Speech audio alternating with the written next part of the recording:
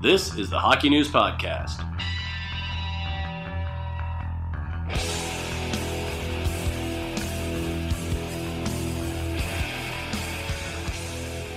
Hello, everybody. The Hockey News Podcast returns for a second time this week.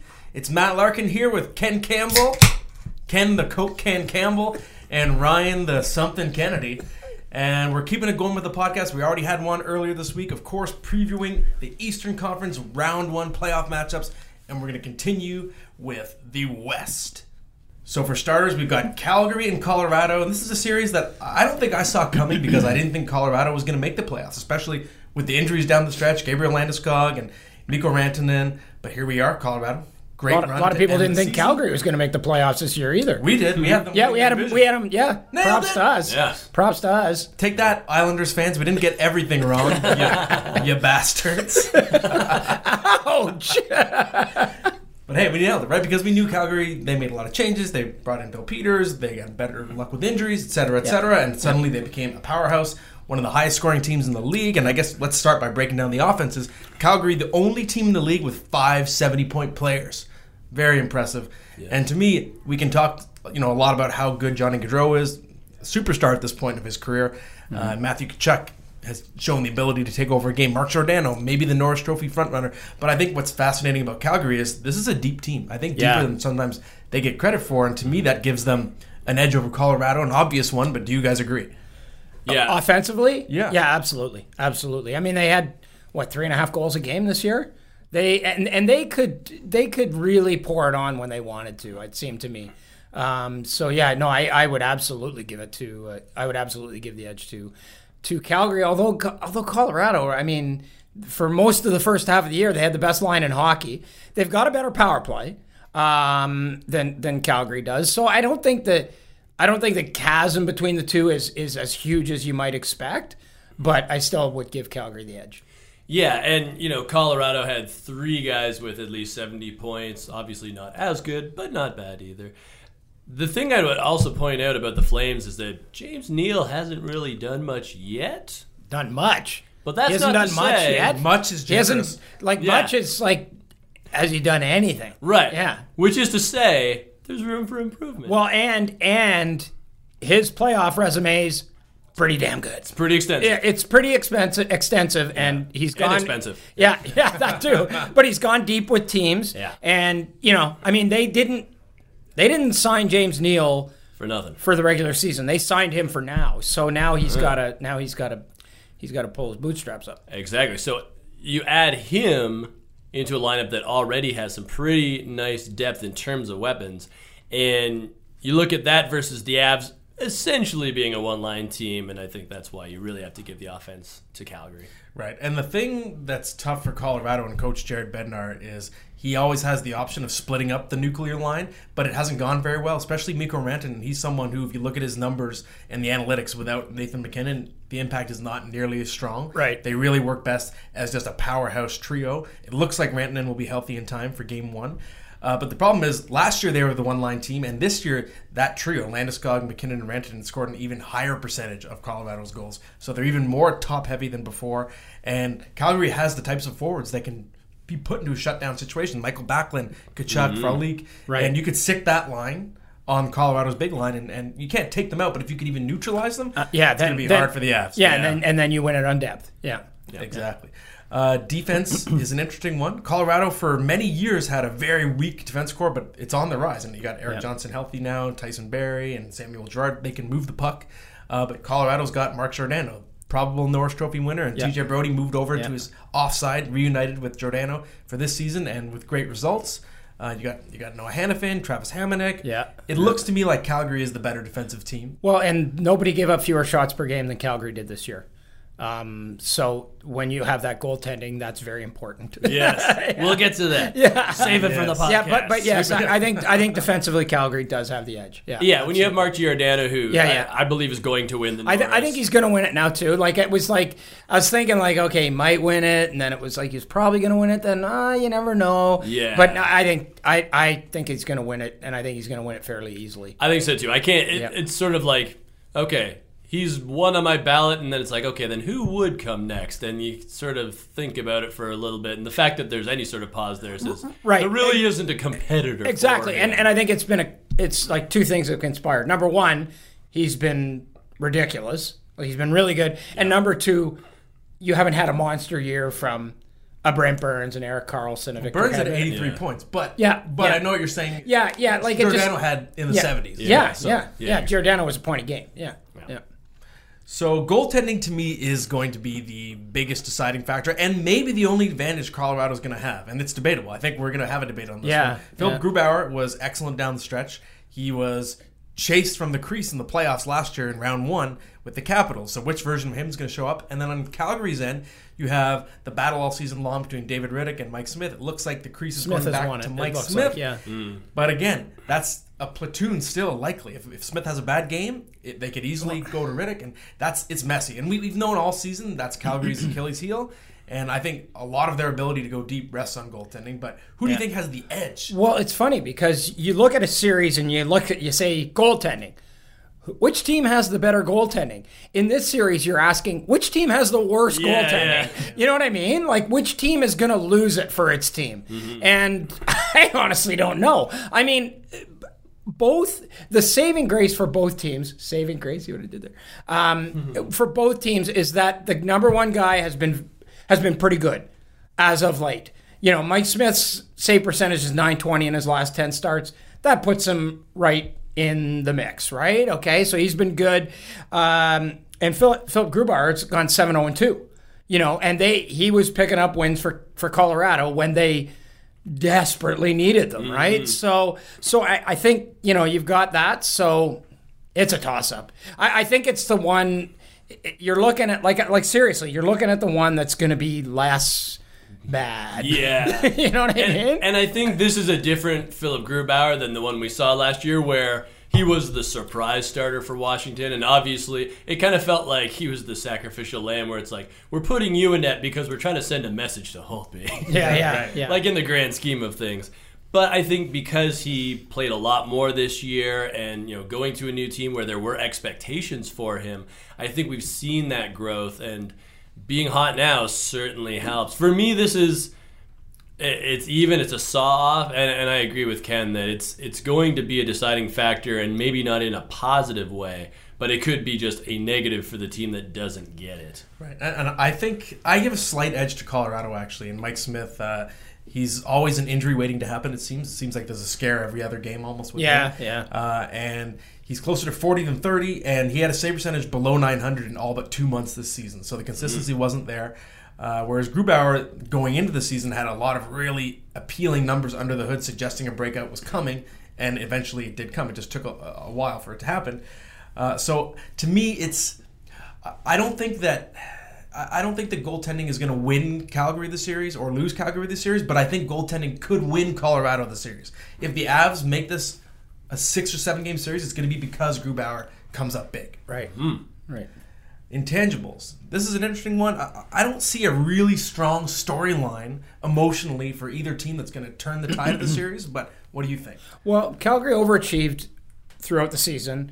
Colorado kind of overachieved at the end. And so you've got that, I think, in an interesting way. Like, I look at Colorado and I go, okay, so in the first part of this series, in Buffalo, New York, is going to be the Frozen Four. And Cale Makar is going to be playing in that series. And if Cale Makar is a stud in that series and Massachusetts wins it, you've got that. You've got the lottery. You got a lot of good things happening, right? You've got this stud defenseman coming up. Maybe Colorado just goes, yeah, we're feeling it, man. You know, like, we're feeling it. We've got a great future, and we're just going to go out and roll with things, and maybe that gives them a bit of motivation. I don't know. Yeah, I mean, the only thing I can sort of pick up on is that expectations should be high in Calgary. I mean, they have not had very much playoff success for a very long time. Really, going back to the last time they were in the Cup final. Right. And that's a market that is getting impatient, I think, that's saying, like, we need to be, actually seeing concrete changes in the playoffs. We need more series in Calgary than we've had lately. Whereas in Colorado, Yeah. because Yeah, of what you yeah, were mentioning, yeah, it's like, yeah. they know Cale Makar is coming. They have a shot at Jack Hughes. I think for this current bunch, obviously they want to win now, but I don't think there's that external pressure saying like, come on boys, like this is your year. I think this is part of a growing process under Joe Sakic where it's more a matter of, okay, let's get these reps. Let's see what we do against, this really high-flying Flames team. Let's try to hang with them. Let's at least extend this series to the end or close to it. And I think in sort of a backwards way, that really helps Colorado. Yeah, that's a good point. And we've said all year that playoffs were kind of house money for the Avs, and we saw it in the way Joe Sakic behaved as a GM. He was very conservative in the summer. He was conservative at the trade deadline, so it was clear he wasn't getting ahead of himself and getting overconfident about what his team was going to be. And so I saw it as a bonus, and I think there's very little pressure. And I agree, there is pressure on Calgary. I think it's easily their best team since 2004, so there could be a mental edge, a little one, for Colorado. And the Avs, they pushed a very good Nashville team, President's Trophy winning Nashville team last year. They at least gave them a pretty decent fight, and they had no goaltending. They had Andrew Hammond thrown in there. They're a healthier team this time around. They had no Wow, Eric I Johnson. totally forgot about that. Holy smokes! Like, did we dream that? It happened. Hamburglar was in there against the President's Trophy winning team. Do you ever go back and you see a guy's career and you see played a bunch of teams and then there's a Washington in there and you go I have no recollection of that guy ever playing for Washington or for whatever team, right? Yeah. That's one of those ones where it was whoa, totally forgot. It's like Peter Forsberg, Nashville Predator. That's one that always jumps out to me. Man, came and went quickly. So time to make a serious pick on this one. I like Colorado to make things interesting. I think it's going to be a competitive series, but I still think Calgary has the overall talent and depth. Yeah. So I say Flames in 6. I'm saying Calgary in 5. I'm a coward, so I'm going to pick Calgary in 7, but there's a part of me that really wants to say Colorado in 7. Do it! Or even 6. But no, Come on! I already made my prediction when we did it for the website, so I'm going to stick with Calgary in 7. Okay. Next up, we go to the uber competitive Central Division. Nashville came out on top, won the division again, and they're going to take on the Dallas Stars. And I've always compared Dallas to Colorado because I think they're very similarly built, top heavy, although Dallas, of course, has a major advantage in goaltending, which we'll get to. But let's start by breaking down the offenses.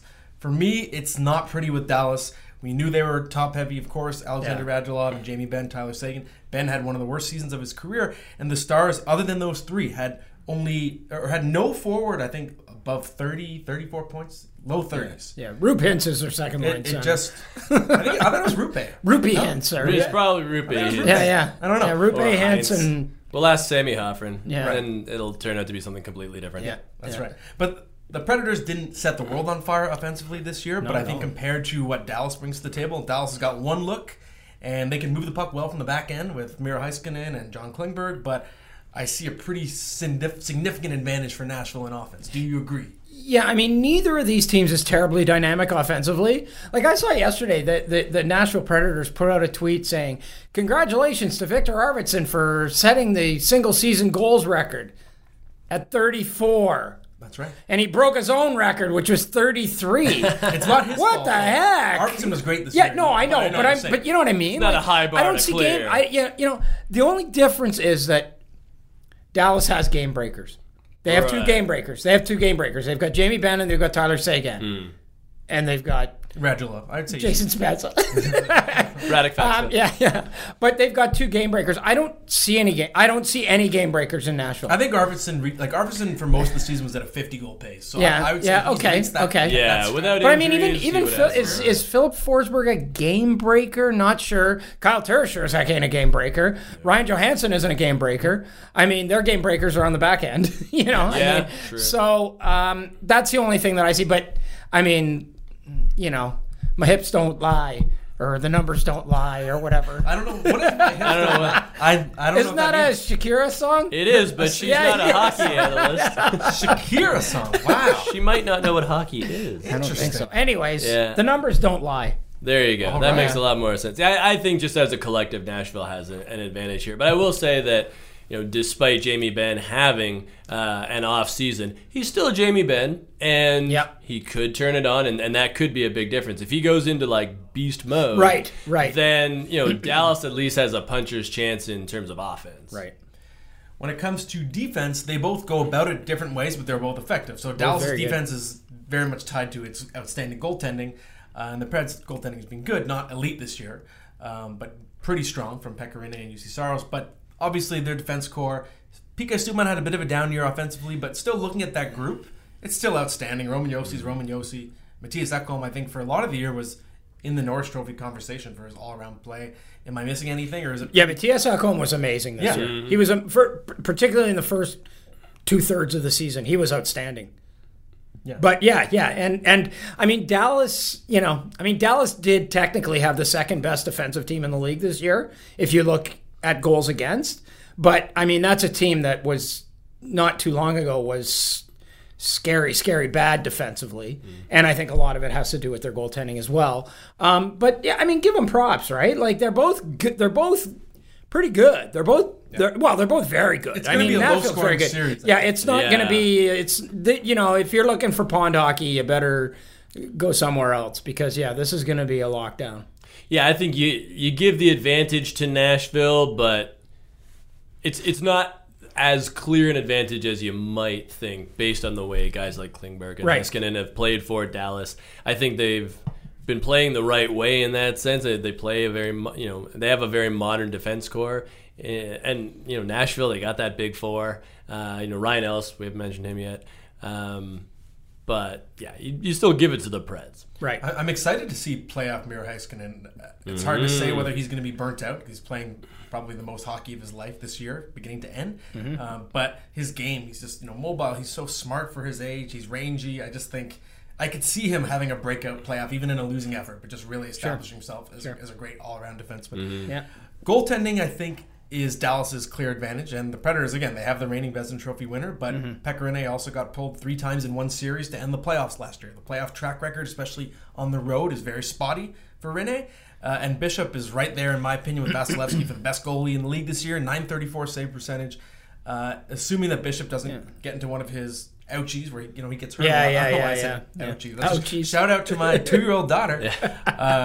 But I think you have to give the edge to the team with Ben Bishop right now. Absolutely. There was no goalie who played 45 games who had a better save percentage than Ben Bishop did this year. Yeah. I mean, huge year for him. Yeah. 1.98 goals against average. Yeah. And it's funny. I think he played 46 games. Yeah. Like if he had played, 10 more, then I think you say there's your Vezina winner right there. But I mean, 46. And if Jordan Binnington had played 10 or 15 more. Yeah, exactly. Yeah. Wait for the St. Louis. Save it.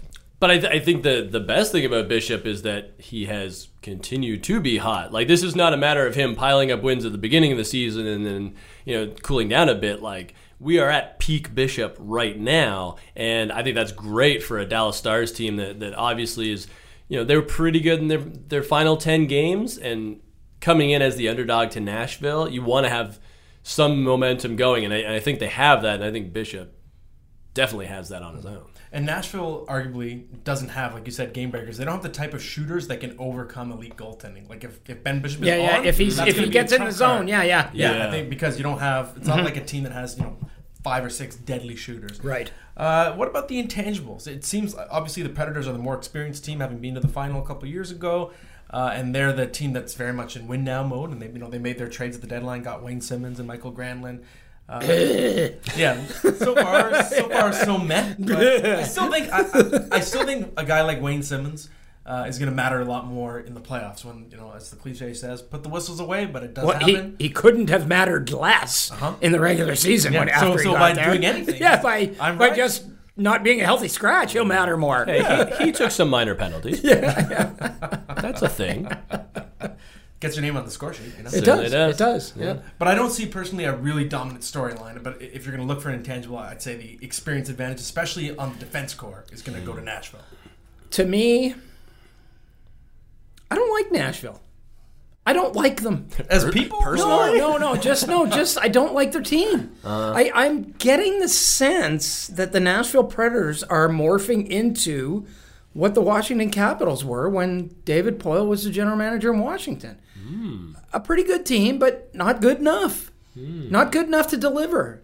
And this is a team that made the Stanley Cup final, took a step back last year, and in my opinion, took another step back this year.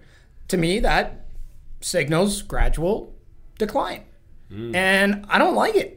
I think you can see where I'm going with this. Ooh, I think you can the see table's where I'm getting- going. It's getting hot. Yeah. I can feel the hot take coming. Well, you might have some company there. I'm just saying. Whoa! Whoa! Because if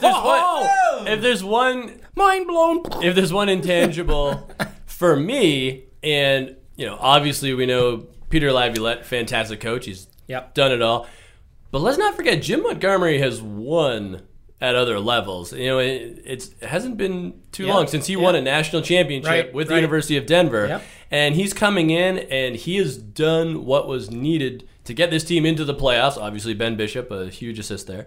But I think that we shouldn't overlook that just because Montgomery's a rookie NHL coach, that he can't step up and get his guys go in the right direction, because he has done it at other levels before. We haven't talked about Matt Zuccarello yet either.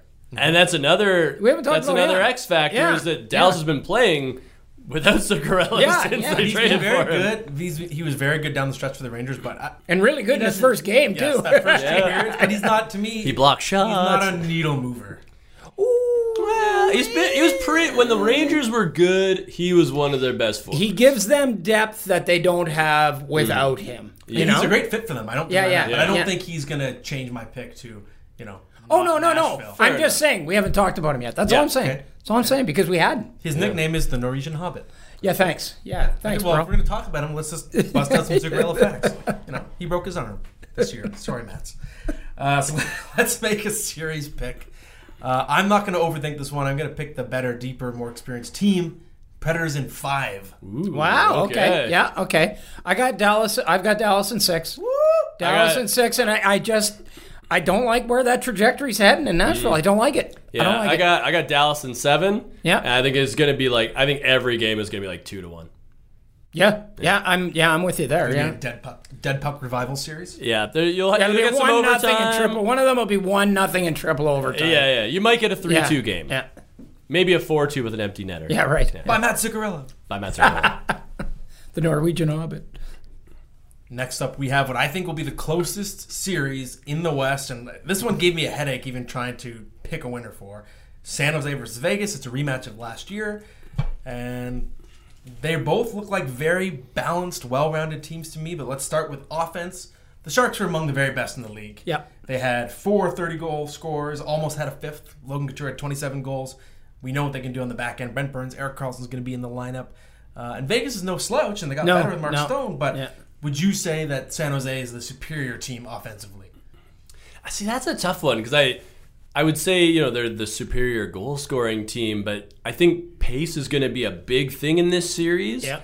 And that could be an advantage for Vegas. So I don't know if you say it's offensively an advantage or if it's more just a structural thing, but I think Vegas is going to skate past the Sharks a lot. And they did it last year. As they did last year. Yeah. And so it might come down to other factors, i.e. special teams. Yeah. But, I mean, San Jose's... At the high end, they're more dangerous, but I wouldn't count Vegas out in that category because they've got the depth. Yeah, I mean, both teams put a fair number of pucks on net. But I think, San Jose has the more dangerous guys, I think. The better guys in tight, around the net. And I think that gives them the edge. But they both create a fair bit. Both of these teams create a fair bit. And I think your point's well taken, Ryan, that this is going to be a series where... if you're Vegas, you go at them. You go at them with speed, like you did to everybody else in the playoffs last year. Do it right? again. Just do it all over again, and hope that your goaltending's better, and it may very well be. Now, defensively, it's funny. The Sharks are almost like the reverse Islanders, where because their goaltending wasn't up to snuff, their goals allowed, I think, were more than normal. Whereas I think they're actually a better defensive team than that number showed. Like, so Martin Jones having a bad year. It's the reverse with the Islanders, I think, as we said on the East podcast, their great goaltending propped them up. So if we're talking defense now, I still like the Sharks better as a defensive team than Vegas because of what they can bring on the back end. For half of every game, you're going to have some combination of Burns, Vlasic, Karlsson, and you've got some very defensively responsible forwards. Right. Thomas Hertel's really good two-way. Joe Thornton, Logan Couture, Joe Pavelski. I just like them all around in their defensive ability in terms of their skaters, not when it comes to stopping the puck right now, but Where do you guys stand? Well, it's crazy in my mind that we're even debating that San Jose's not the best defensive team. Like, how could they not be with the personnel that they have? But they're not running away in this category. They're not. I mean, and they don't. They're a good defensive team, but I would suggest that the expected save percentage, that they're giving up a lot of 10-bellers, right? Like, they give up a lot of big time chances, right? So I don't think this is like a romp for San Jose in terms of having a huge edge over the other guys. And I think the thing to keep in mind with guys like Burns and Karlsson, where obviously they produce a ton from the blue line offensively, and Corsi-wise, they're great puck possession players, but the thing we've always known about analytics is that in a small sample size, it doesn't really matter. Like in the playoffs, usually the best possession teams win out, but not always. There are mitigating factors, and my concern for San Jose would be that Karlsson and Burns both give the puck away a lot.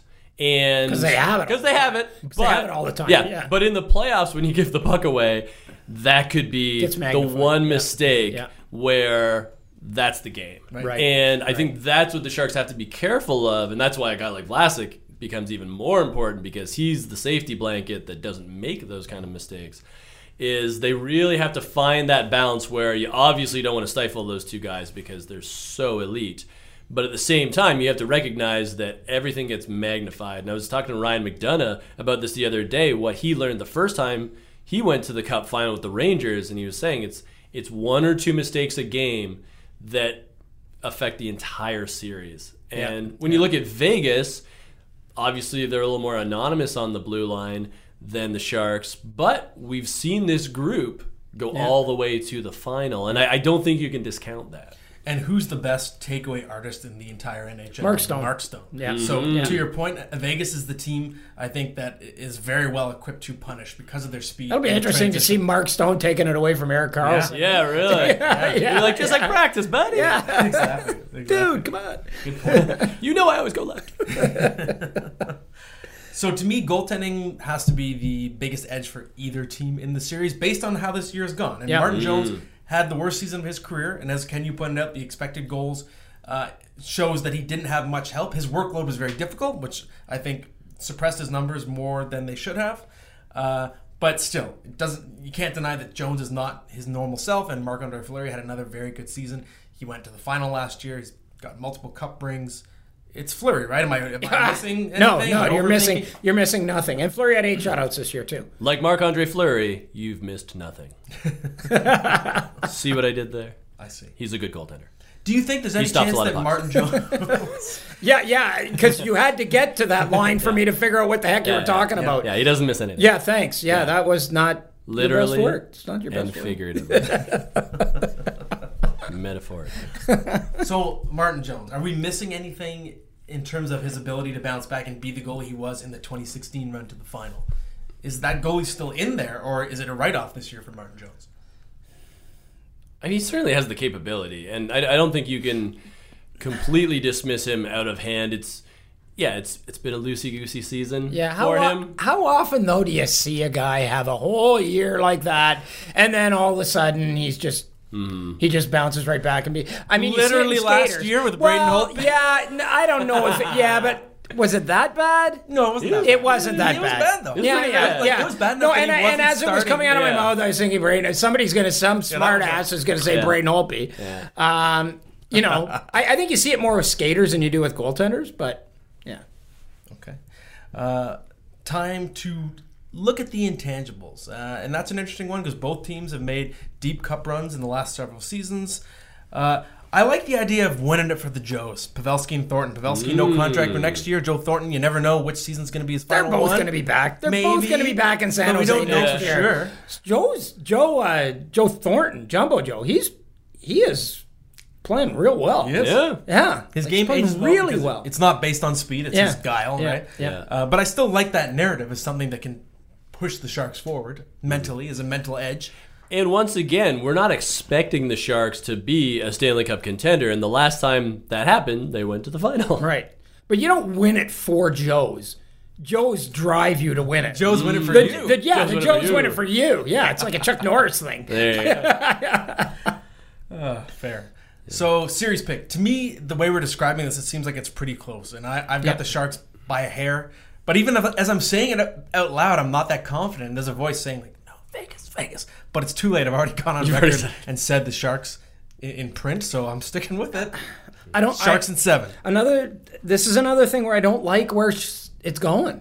I don't like where it's going for San Jose. I think down the stretch and in the second half of the season, they were not very good. Mm-hmm. And I think the Magic's going to continue. I'm taking Vegas in 6. Yeah, I have Vegas in 6 as well. I think they know how to beat this team. They've done it before, and they'll just do it again. Last up, we have in our Western Conference Round 1 series previews, the series I think is going to be the most controversial to debate. The Winnipeg Jets and St. Louis Blues. The Blues were arguably the story of the second half. Last place, the start of January, and almost won the division. The Jets stumbled down the stretch. They're our Stanley Cup pick, and as a group on the record, we've still gone with those Jets to go all the way. And maybe our confidence isn't as a little shaky, but we're doing it anyways for our pride. So, where are we going with this? Well, we're going with the Jets-St. Louis series. We're Uncertainty town. Yeah. Because I can feel it that I don't think everyone in this room is extremely confident in picking the Jets. I can tell you that everyone in this room isn't extremely confident. Except for this guy. But okay, good. Let's start by breaking down the offenses. And even though Winnipeg stumbled down the stretch, to me, that's the clear advantage they have. And that's the advantage that they had over Nashville, a stingy team last year. The Jets have the game breakers, the star power. And even if Patrick Laine doesn't wake up, there's still Kyle Connor. Doesn't wake up. Yeah, 50 points this year, right? But Yeah. you got Kyle Connor and Mark Scheifele and Blake Wheeler. Yeah. There's so much talent there, and there's talent on the blue line as well. Yeah. Dustin Byfuglien, we've seen the way he can take over a game in the playoffs at either end of the ice. So even though the Blues, they finally got some good performances later in the year, especially. Yeah. Tarasenko really came to life, and Ryan O'Reilly was great. I still think it's clearly the Jets here. Offensively, yeah. Yeah, and it's funny to think, like, man, Laine wasn't very good this season. He only had 30 goals. Mm-hmm. Where it's like, on most teams, I would be like, yes, please give us a 30-goal scorer. But you have that. Mark Scheifele flirted with 40. Kyle Connor had a breakout year. Big time. That kind of high end gives Winnipeg a distinct advantage, at least in this category. And don't you see, doesn't Patrick Laine just fit the profile of a guy who scores the overtime winner in Game 7? Like, doesn't he just fit that? Or scores 10 goals in 5 games. Yeah. Series, yeah. And then none the rest of the gets playoffs. hot. Yeah. Yeah, I mean, St. Louis, they've got a nice collective, but I don't think this is something that they advertise as their specialty. Outside of, Tarasenko can definitely be a game breaker, but, if the Blues win this series, it's going to be in different ways. Fair. And switching over to defense, I think the Blues are pretty clearly the winner here. And they're an excellent team in shot suppression. Of course, Binnington, when we get to goaltending, has been great, but the Blues just as a team are very strong defensively, and I think Ryan O'Reilly is a legitimate Selke Trophy candidate. Sure, definitely. He's the kind of guy he's going to play probably, I could see him playing 22 minutes a game in the playoffs in all situations.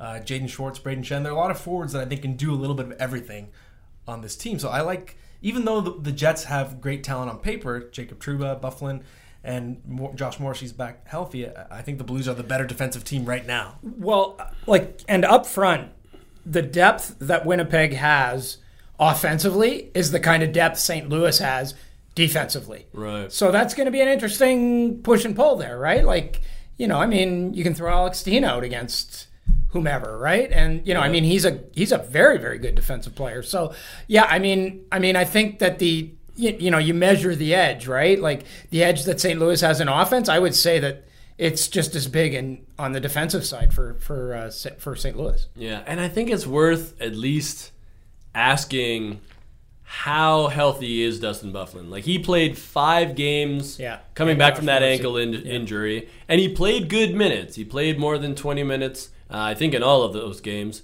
or at least 4 out of 5 of them. So, it appears that he's in good shape, but for a guy his size to be coming back from an ankle injury, I'd be a little bit leery to lean on him too much in the early going. And, you know, I mean, they do need all hands on deck because this is a super hot Blues team. They've won 8 of their past 10, points in 9 of their past 10, and that kind of momentum can be very big in the playoffs. And they've been playing playoff hockey for a while. Remember? And Winnipeg hasn't. I mean, as much as, you know, I mean, as much as you want to say that you're going to play these games real hard, I think human nature comes into play a lot of times, and when you know you've been so good for so long, you kind of let it off. And the West was garbage this year. It was hot garbage. So like for a team like Winnipeg and even like Calgary for that matter, and some of the other high-end teams, they could say like, oh, we haven't clinched yet. It's like, yeah, but you know, like a bunch of teams are going to throw away games and knock themselves out of the playoff. Yeah, race. Who's going to knock you out? Minnesota? Yeah, exactly. Is Arizona going to all of a sudden like knock you off your perch? No, they're going to come up short a little bit as per usual, even though they were a scrappy story. But it's funny talking about defense. Remember earlier in the year we were like, who should St. Louis trade Alex Pietrangelo to? Yeah. I mean, not so close they were to being sellers. They were being mentioned in that discussion. It's like, what kind of package could they get back? Yeah, it was even Tarasenko was coming up here and there. Braden Shen. Yeah. And they turned it around. Now they're going to win the Stanley Cup. You never know. It could be the team of destiny, the 2012 LA Kings. Yeah. The other person to bring up in terms of injuries is Josh Morrissey, whose best case scenario was just getting back in time for Game 1. And again, you just never know because it's not like the regular season when once a guy's back, if it's in January or something, you're pretty confident that he's ready. Yeah. Whereas Game 1, it could be somebody getting rushed in who's 85% and just decides to have surgery on X in the offseason. So I think that's a big – it's an intangible. We're going to get to intangibles. But first, let's get to goaltending. And this one is very interesting because Jordan Binnington was the guy carrying the Blues. He was on fire since he took over as the starter. Connor Hellebuyck, Vezina Trophy runner-up last year. Not as good this year. A big reason why is the Jets' defense core was not healthy. So the workload he faced was much tougher. Shot quality, much tougher this year. I say the Blues have the advantage with Jordan Binnington for sure. I mean, this is a guy who, you know, like, he plays 10 more games. He's right in the Vezina conversation without question. Yeah. I mean, you can say what you want about the St. Louis Blues, but they weren't going to go anywhere unless they got this kind of goaltending. Yeah. And this is what turned everything around for them. Like everything. So I don't know how you can't. We don't know how he's going to react to this, but he seems like the kind of guy that just doesn't care about anything. Totally. Like, it's like, do I look like I'm nervous? Yeah. Like, I mean, I just don't. I don't see the big bright lights of the playoffs and everything phasing this guy. And I mean, this guy's already come in and faced the pressure situation, right? He got them to where they are. He's playing with house money. Yeah. Yeah, and I mean, it's worth noting that Binnington has won an OHL title when he was in junior with Owen Sound. Right. They went to the Memorial Cup, didn't win it, but he's seen big games before.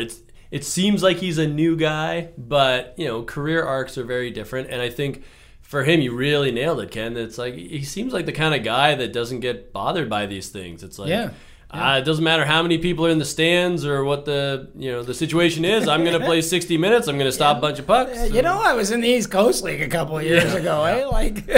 Although, see, I'm in a different camp with Binnington. I think that there were no stakes because the team had nowhere to go but up, and he pulled them from the abyss. But all of a sudden now there are expectations for this team, and I think he's facing an entirely new challenge.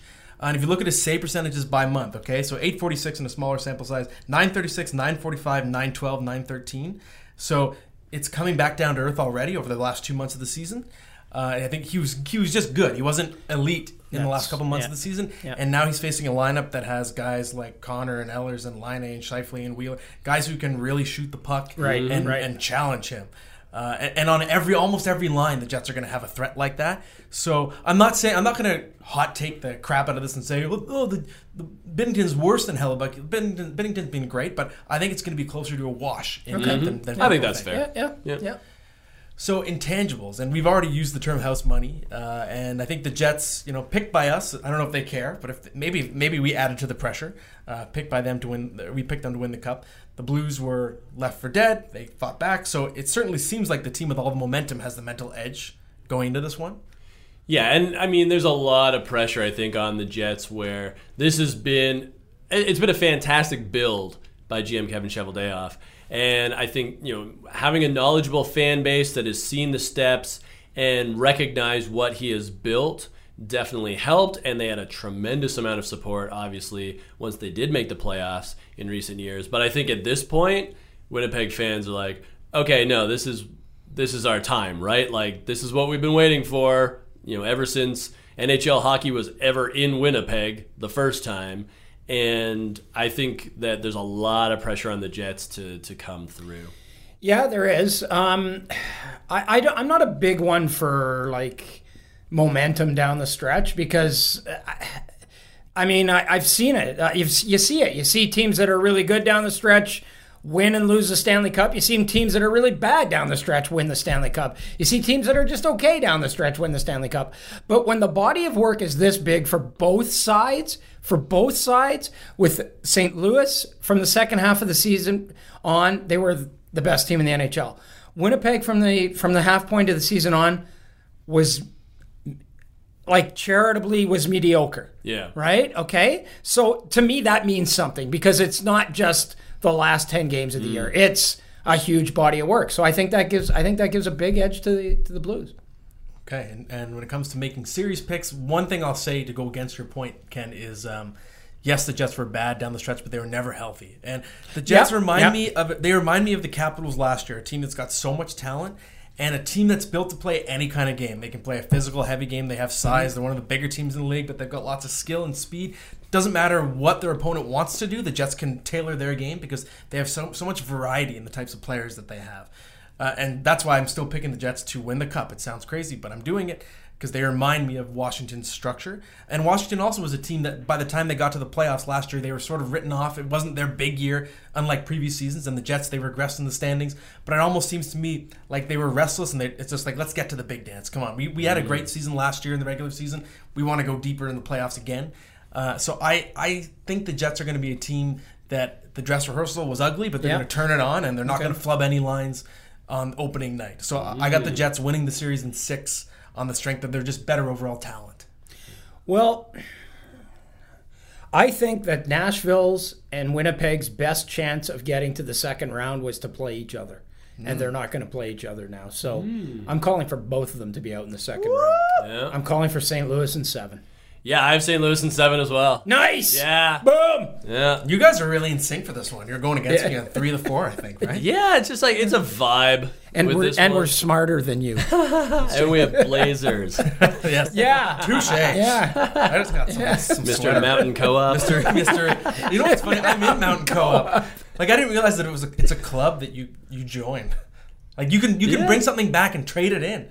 I never went. How could you not be a Mountain Co-op guy? Like, you look like the kind of guy who walks into Mountain Co-op I was going to say, didn't that beard come from Mountain See, Co-op? this coffee, it's fair trade. It's off the rack. Yeah. Well, on that note, that concludes the Western Conference Round 1 Predictions Podcast. We'll be back as the playoffs continue. Enjoy the first games.